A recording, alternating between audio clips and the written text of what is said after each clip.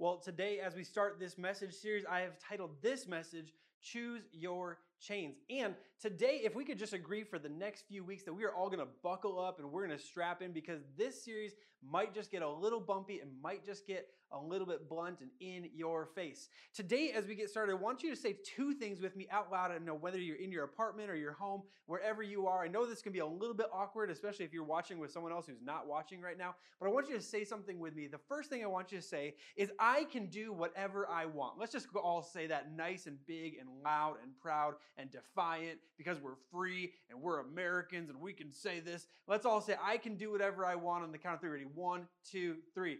I can do whatever I want. Yeah. And now the second thing that I want us all to say together is just going to be just as fun. I shouldn't do everything I want. Let's all say it again. This is probably going to be a little bit less exciting for everyone to say, but on the count of three, ready? 1, 2, 3. I shouldn't do everything I want. Like I said, we're all going to buckle in and strap in because it might just get a little bit bumpy over the next couple weeks. Here's the thing. This series is called Restraints. And as we get started today, I want to share with you our working definition for what we talk about when we're talking about restraints. See, a restraint is a system designed to restrict an individual's freedom in order to protect the individual or others. Let me say that again. A restraint is a system designed to restrict an individual's freedom in order to protect the individual or others. Now, we're all familiar with certain types of restraints across the course of our life. If you were ever a baby, chances are pretty darn high that at some point along the way, your parents used one type of restraint on you. They definitely used at some point along the way a car seat. Unless you're one of those people who's like, you know what, I grew up, I was riding in the front seat in the middle with my feet on the hump, and we were driving down whatever. Like, no, unless your parents were those parents, you grew up with a certain type of restraint called a car seat. At other points of your life, when you weren't in the car, when you were moving around, when you're walking around parks, when you're walking around your neighborhood, you grew up riding around in a stroller. And when you were at home or when you were at a restaurant eating, you had another type of restraint called a high chair. See, these are all types of restraints that we use with small children because children are small and vulnerable. And because they're small and vulnerable, we are willing to restrict their freedom and their range of motion in order to protect them, and in order to protect them sometimes from themselves. We often see other types of restraints used with dogs or with pets. If you go to our local farmers market on any given Saturday, you will see pet owners walking around with their dogs or with their cats, I guess, on leashes because that's a way that we restrict and that we restrain our pets and our animals from doing things that we don't want them to do, from getting into places that they shouldn't get. And sometimes you'll actually even see parents using leashes on their children, which is a whole different situation and a whole different scenario that I used to judge, but I now totally understand. Other pet owners have a different type of restraint on their property. It's called an electric fence around the border of their property. It allows plenty of freedom within the perimeter, but sends a small shock to the animal to remind them not to cross the line, not to cross the boundary. Again, we do these things and other similar things because pets are smaller. They're not as intelligent as human beings. Sorry, all of you who think that having a dog is like having a human child. I guarantee you it's not. We do these things because they're not as intelligent as human beings. They're vulnerable in streets, or because they could harm someone in an unfamiliar setting. So out of love, we restrain them, and we restrain them at times. We restrain them from doing whatever they want to do. And the most unfortunate version of restraints that we all know about is the restraints used by law enforcement when a person gets out of control or becomes dangerous under the influence of a substance, or a person becomes violent. When a person crosses the line, we have decided as a society that that person needs to be restrained so that they don't hurt someone again, or don't hurt themselves. Now, here's what most of us think. Restraints are a good thing for people who need restraints. Restraints are a good thing for those who need restraints. Restraints are a great thing for people who need some restraining. Restraints are great for small children. They need restraints because they're small and they're vulnerable. Restraints are great for pets. They have instincts that aren't wise, and they tend to wander into difficult or uncertain situations. And violent people need restraints because they have hurt people and they might just do it again. So restraints are a great thing for people who need restraints. But I want to suggest today, and I want to kind of talk about for the next few weeks, is this simple idea that everyone is a person who needs restraints. that everyone is a person who needs restraints, that you are a person who needs restraints, that I am a person who needs restraints, that every single one of us, that your children, your husband, your wife, your kids, your parents, your neighbors, that every single person that lives and breathes needs restraints. That you may not need a car seat, you may not need a leash, and hopefully you will never require handcuffs. But in your life and in your time management and in your relationships and in your finances, you need some sort of systems designed to restrict your freedom in order to protect you and in order to protect others. Now, what makes this whole idea something really worth paying attention to is where it comes from.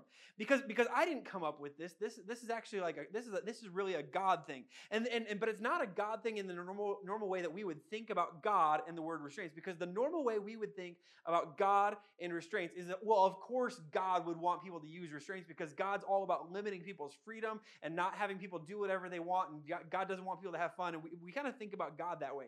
But this is actually a God thing because God wants you to be free.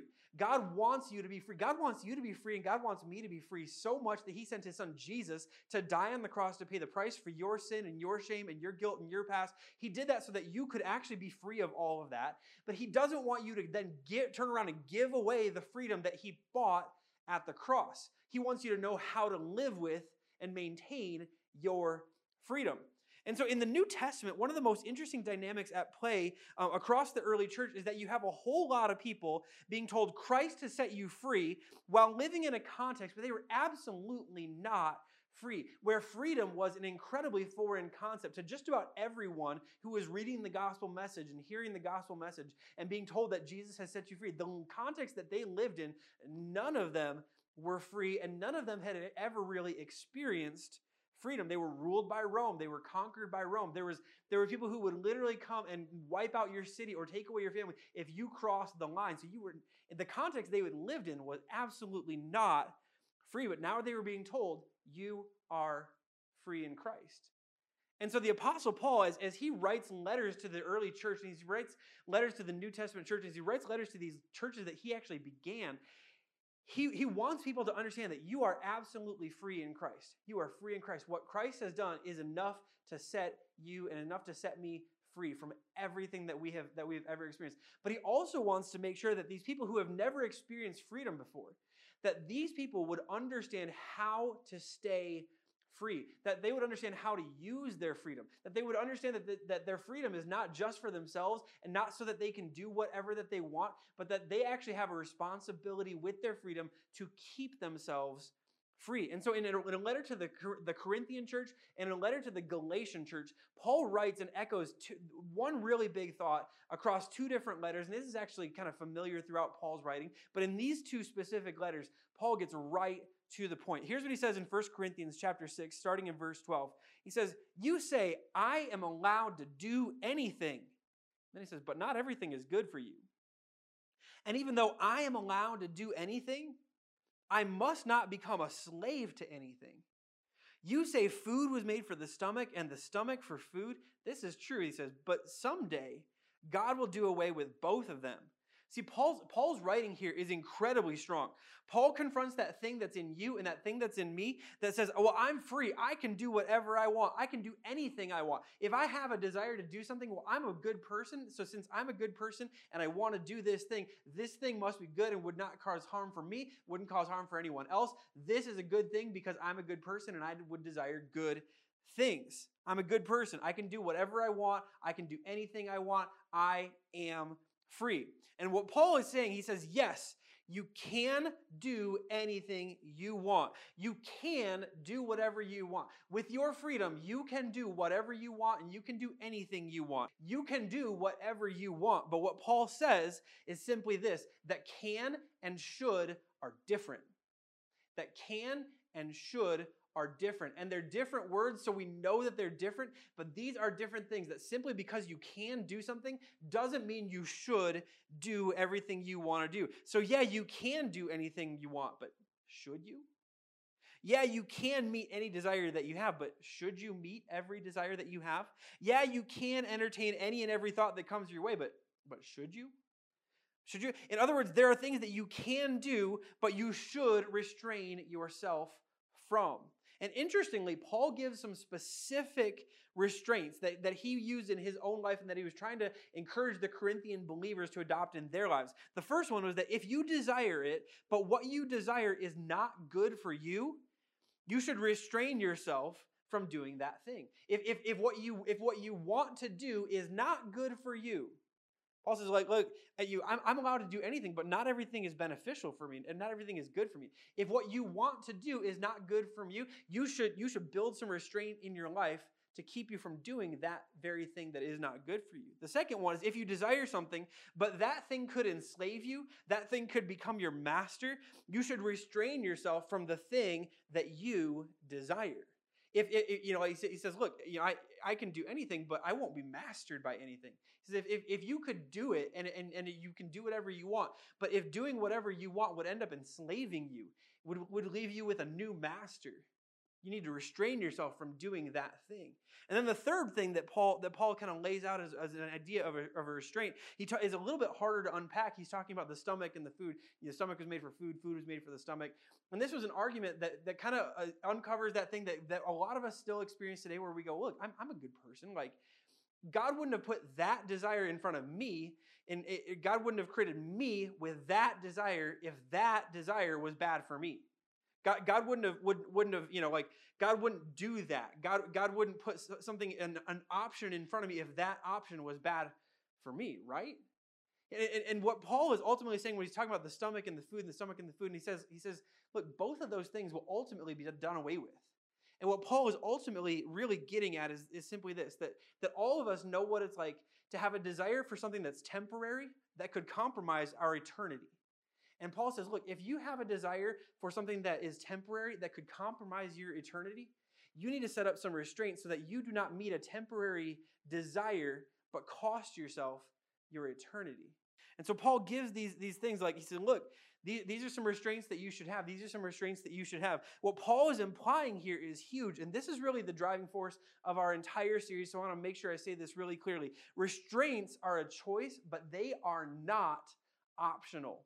Restraints are a choice, but they are not optional. At some point along the way, Paul understood this. We all kind of get this. At some point along the way, everyone gets restraints. At some point along the way, everyone gets restrained. At some point along the way, everyone's freedom is limited. At some point along the way, you can't just do whatever you want. At some point along the way, your choices get restrained. The choice that's given to each of us is that every one of us can personally decide to restrain ourselves before something or someone else has to. That's the option that we're given. We are all given the choice to restrain ourselves so that someone or someone else never has to. Here's another way that you could say this. You either choose your restraints or life will choose restraints for you.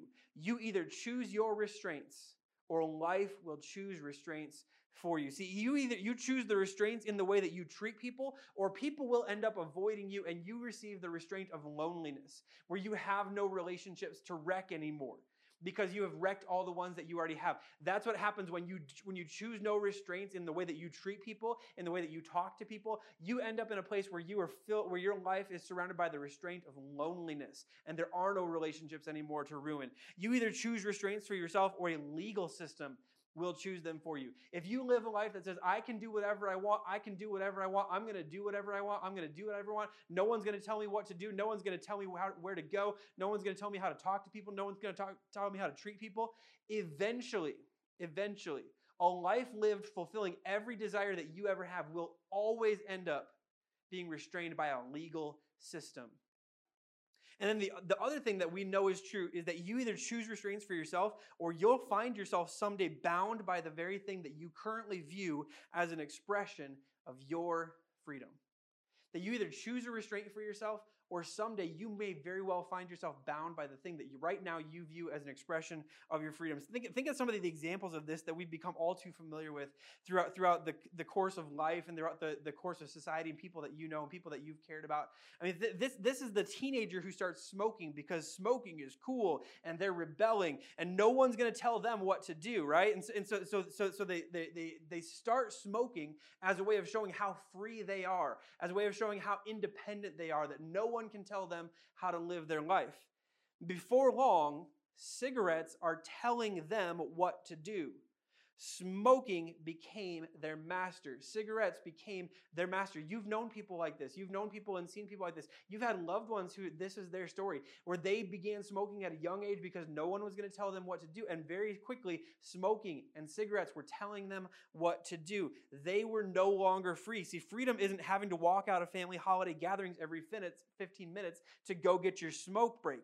Freedom isn't the threat of lung cancer. Freedom also isn't actually getting lung cancer. Freedom isn't having, I don't mean to be graphic here, but freedom isn't having to use one of those voice boxes because lung cancer and throat cancer and all the things that are caused by smoking destroyed your vocal cords. That is not freedom. Come on, that's slavery.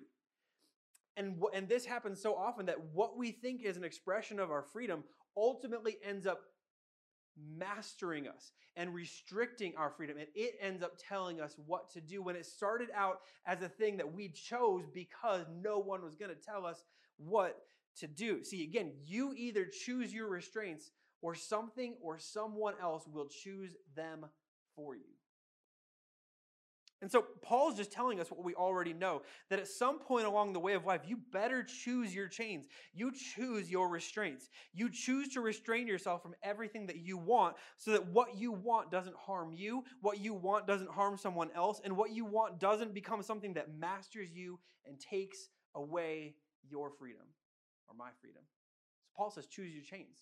Choose your restraints. Choose what you will restrain yourself from. Choose how you will restrain yourself so that no one ever has to restrain you. Now, later, writing to believers in Galatia, Paul echoed and clarified this same idea. Here's what he said in Galatians chapter 5. He said, "For you have been called. You've been called to live in freedom, my brothers and sisters." This is interesting. For Paul, freedom is a gift. It's the free gift of God, but freedom is also a calling. Meaning freedom is a free gift from Jesus that every one of us is given. And in order to live in it, it requires that you take responsibility and that you do everything in your power to stay free. That the calling of freedom is that we would maintain our freedom, that we're all given it. Everyone's given it. Everyone's offered it freely, in a free hand, and you can simply take it.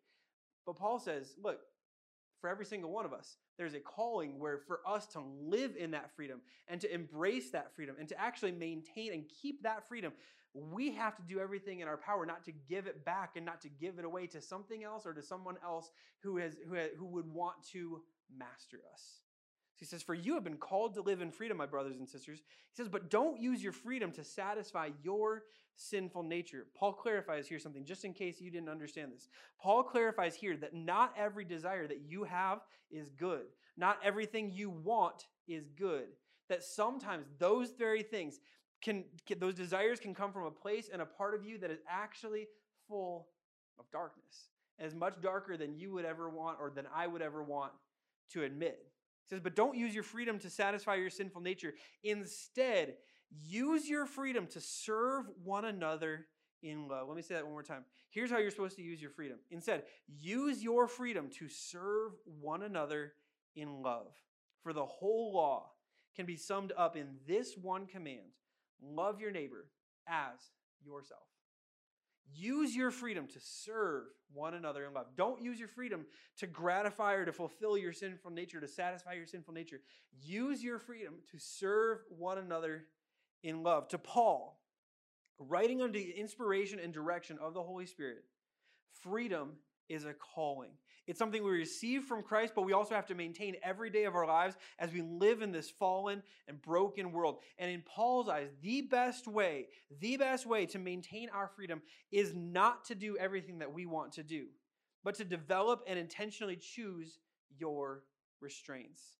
and to choose restraints in our personal lives and in all of our relationships. To choose our restraints and set them up for ourselves so that nothing and no one else will ever have to.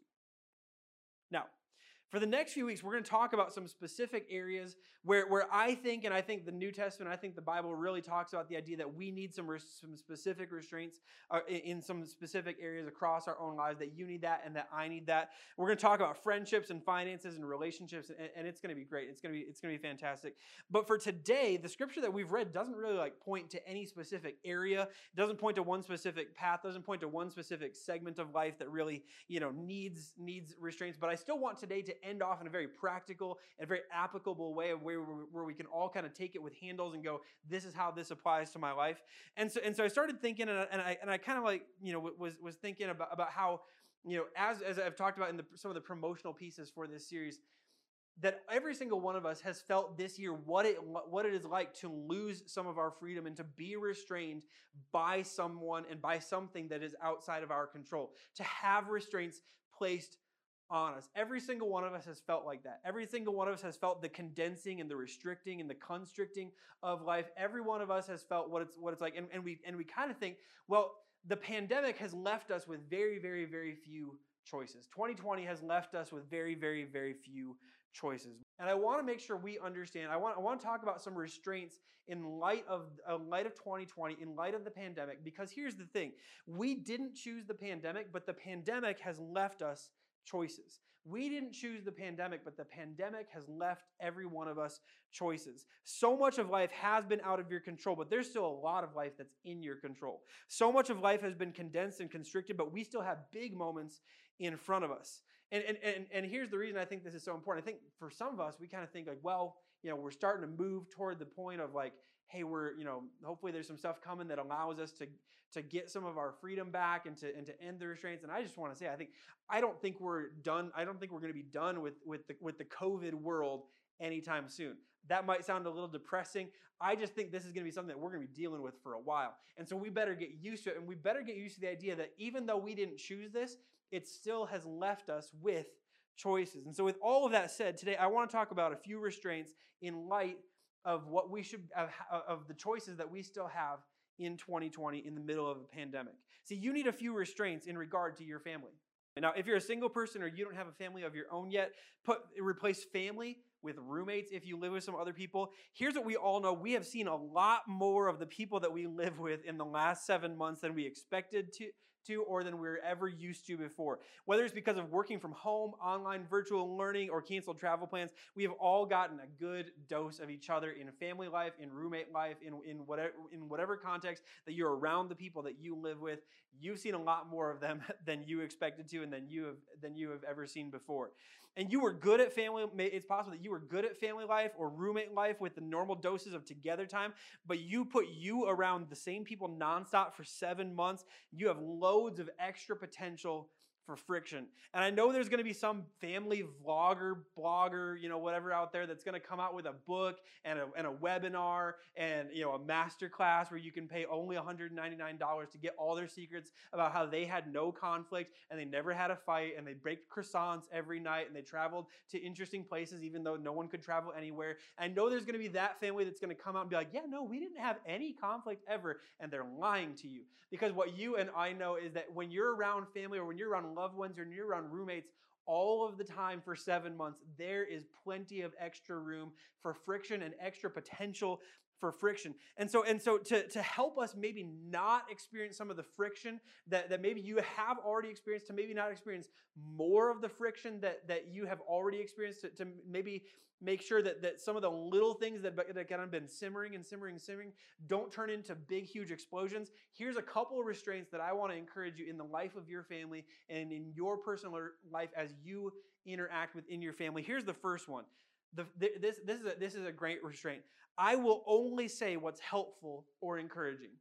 I will only say what's helpful or encouraging. Now, my wife would crack up if she's watching this right now because this is not something that I'm particularly good at, but this is something that I have been trying to work hard on. This is something that I have been trying to work really hard to get better at. And what I'm noticing is that as I work to get better at this, family life during the pandemic has gotten better. See, one quote that I saw recently, and I love this quote, and I couldn't figure out who the original source of it, so I'm just going to put it on the screen. It was simply this: knowledge is knowing what to say. Wisdom is knowing whether or not to say it. Knowledge is knowing what to say. Wisdom is knowing whether or not to say it. See, Paul, in a different letter that he wrote to the church in Ephesus, he said this in Ephesians 4:29.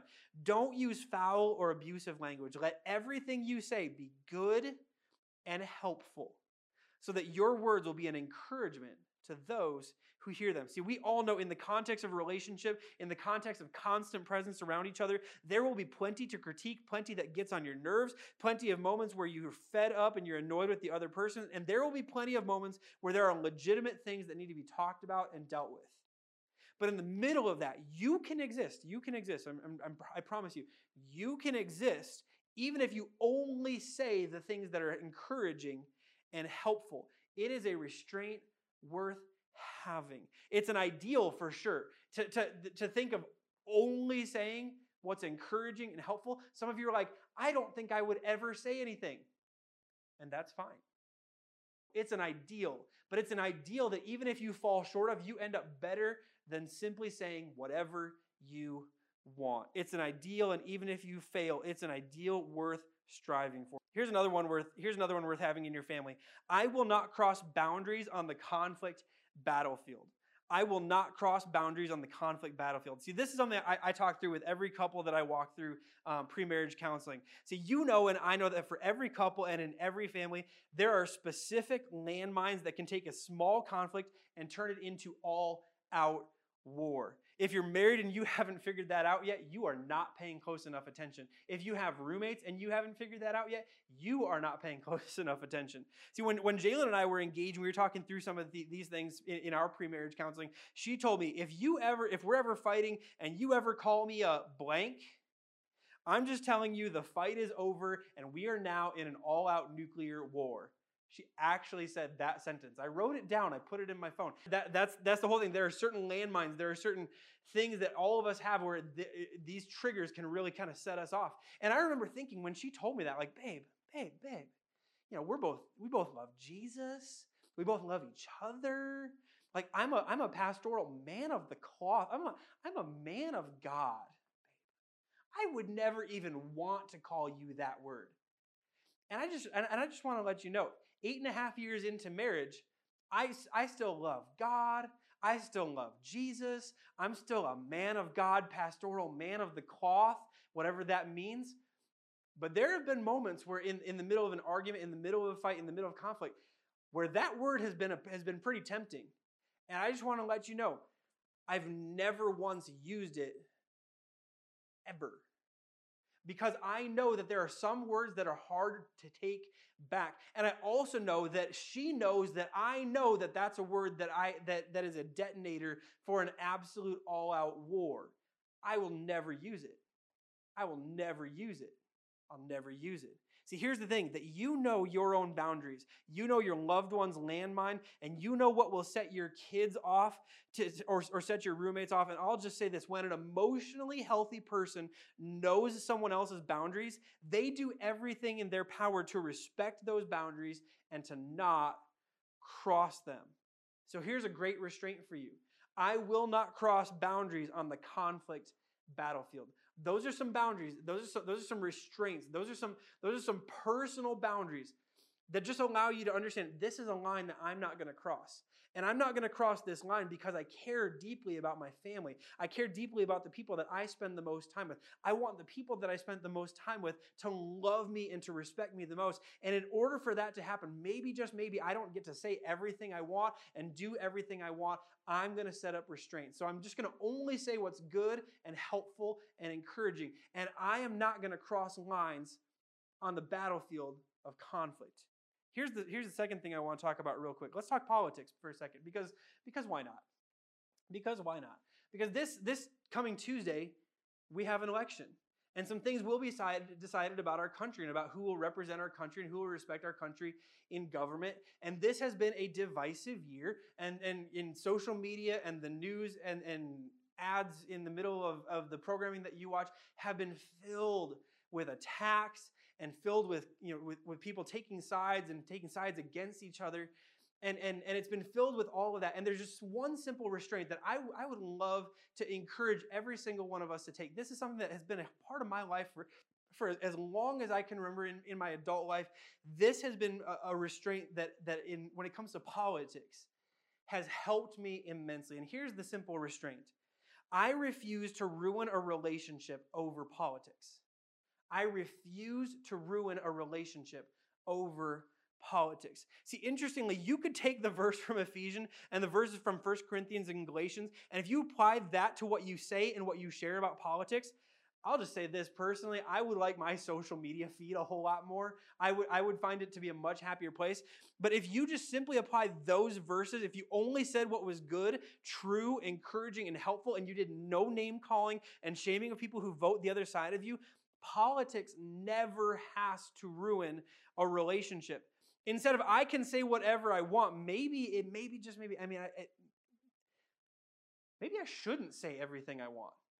Maybe saying everything I want is the reason I feel so divided from the people that I love and the people that I care about, and from some of the people that I know love and care about me. Maybe the reason some of the reason that I feel so divided from some people is that I've just been saying and sharing and posting whatever I want, and in the course of doing that, I've actually maybe caused some of the division. Maybe I've caused some of the hurt. Maybe I've caused some of the distance.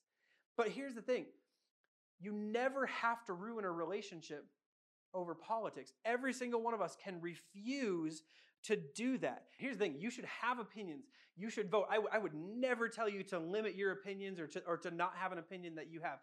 But at the end of the day, I'll say this: the relationships and the friendships that you have with real life people around you always matter more and will always matter more in life than who is in any particular office at the local, state, or the national level. And I'll also say this: when you have a need, you will not call the president.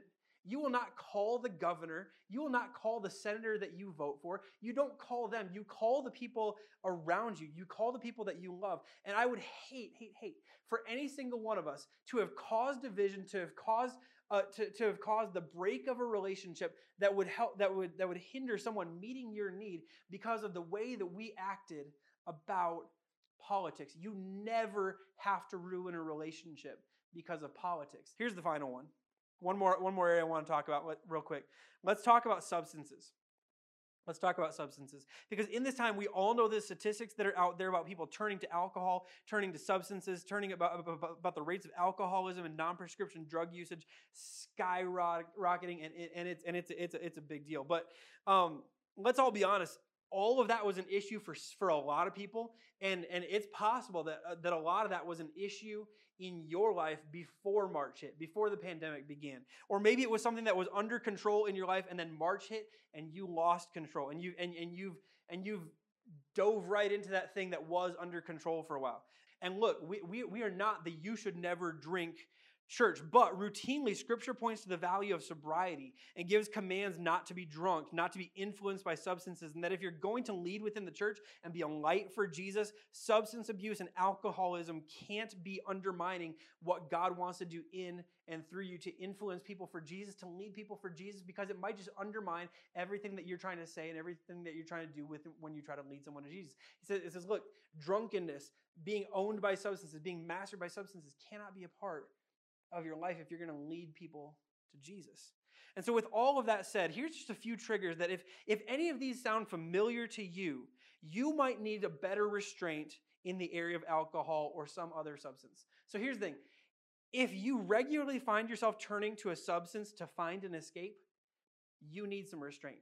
If you find yourself during the pandemic going like, oh my goodness, things are just so crazy, things are so crazy, to escape from the reality that I don't like, I'm going to reach for a substance. I'm going to reach for a bottle of wine and another bottle of wine and another bottle of wine and another bottle of wine. And you find yourself over and over again in the Walmart alcohol aisle because you've tried to escape the reality of life.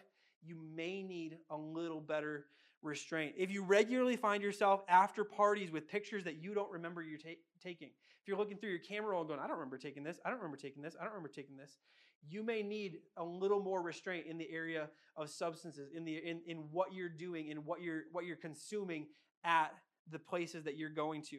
If you can't remember the last time that you had a good time while sober, here's the thing. This is difficult to talk about and difficult to hear, and for some of you, this may be very challenging. This may sound like I'm really getting up in your face, but for some of you, this is a reality that you can't remember the last time that you had a good time while you were sober. And if that's true for you, you probably need a little better restraint, a little better personal restraint when it comes to the area of alcohol or other substances. But Paul, who wrote this previous thing that we read about only saying what's helpful or encouraging, that same Paul who believed in only saying what was helpful and encouraging, he wrote something that he believed to be helpful and encouraging. He said this, don't be drunk with wine because that will ruin your life. In other words, if you are out of control with substances, you will ruin your own life and you need some restraint. And then he said this, instead, be filled with the Holy Spirit. See, Paul knew that Jesus offers better than any substance ever could. That Jesus doesn't offer an escape from reality. He gives you the strength to face reality. Jesus offers joy that outdoes any buzz or any high. And God knows that a sober-minded, Jesus-centered life is filled with more joy than any life without Jesus, but full of substances, and actually remembers the joy, doesn't just have pictures of happiness. See, Jesus offers better than any substance, and the goodness that he offers is worth exercising a little bit of restraint. So maybe you need to develop a little bit more restraint. Maybe you need to make a personal choice in the area of alcohol or some other substance that would just say, you know what, this is my limit. I refuse to cross this line because I refuse to be mastered by anything. Now, as we close, we previously read, part of Galatians 5 where, Paul said, don't use your freedom to satisfy the sinful nature. Instead, use your freedom to serve one another. At the end of Galatians 5, Paul wrote something else, that if you choose that path, here's where you end up. And here's what he said. In verse 22 of chapter 5, he said this, but the Holy Spirit produces this kind of fruit in our lives: love, joy, peace, patience, kindness, goodness, faithfulness, gentleness, and self-control. There is no law against these things. Imagine with me for a second. Imagine with me for a second that your life and your relationships and your marriage and your singleness and your finances and your career, that they were all marked by that. That they are all marked by self-control, marked by self-restraint, marked by, I'm a person who, even though I can do whatever I want, I'm not just going to do whatever I want, say whatever I want, go wherever I want. I'm not going to do whatever I want because I know on the other side of whatever I want, it's possible that there's some harm done to other people. But if I stay on the side of self-restraint, my life could be marked by goodness and joy and love and peace and kindness and faithfulness and gentleness. And when my life is marked by those things, I never need the law to do anything to me. I never need the law to do anything for me. I never need a law to restrain me.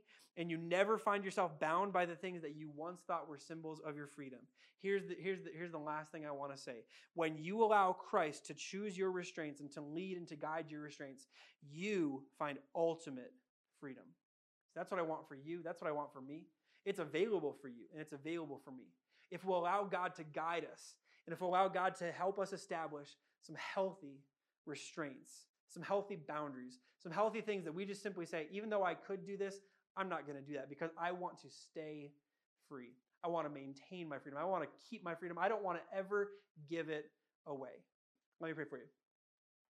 Heavenly Father, thank you so much for who you are. Thank you for your incredible, unfailing love to me. Thank you for your incredible, unfailing love to your people. Thank you for Jesus on the cross who bought our freedom.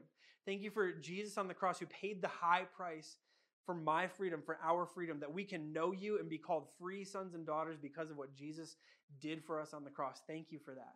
And so, God, I pray that you would give us incredible wisdom to know what it is that we're supposed to do with what we just read, what it is we're supposed to do with what we just heard.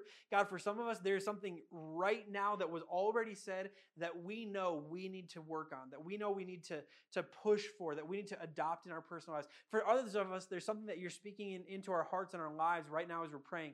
And God, whatever it is, I pray that you'd give us incredible wisdom to know what we're supposed to do with what we just heard and what you've just spoken to us. And I pray that you'd give us the courage and the strength to actually do it. God, I pray that you'd make every one of us better because of what we've just heard, because we put it into practice. I love you, God. I pray this all in Jesus' name. Amen.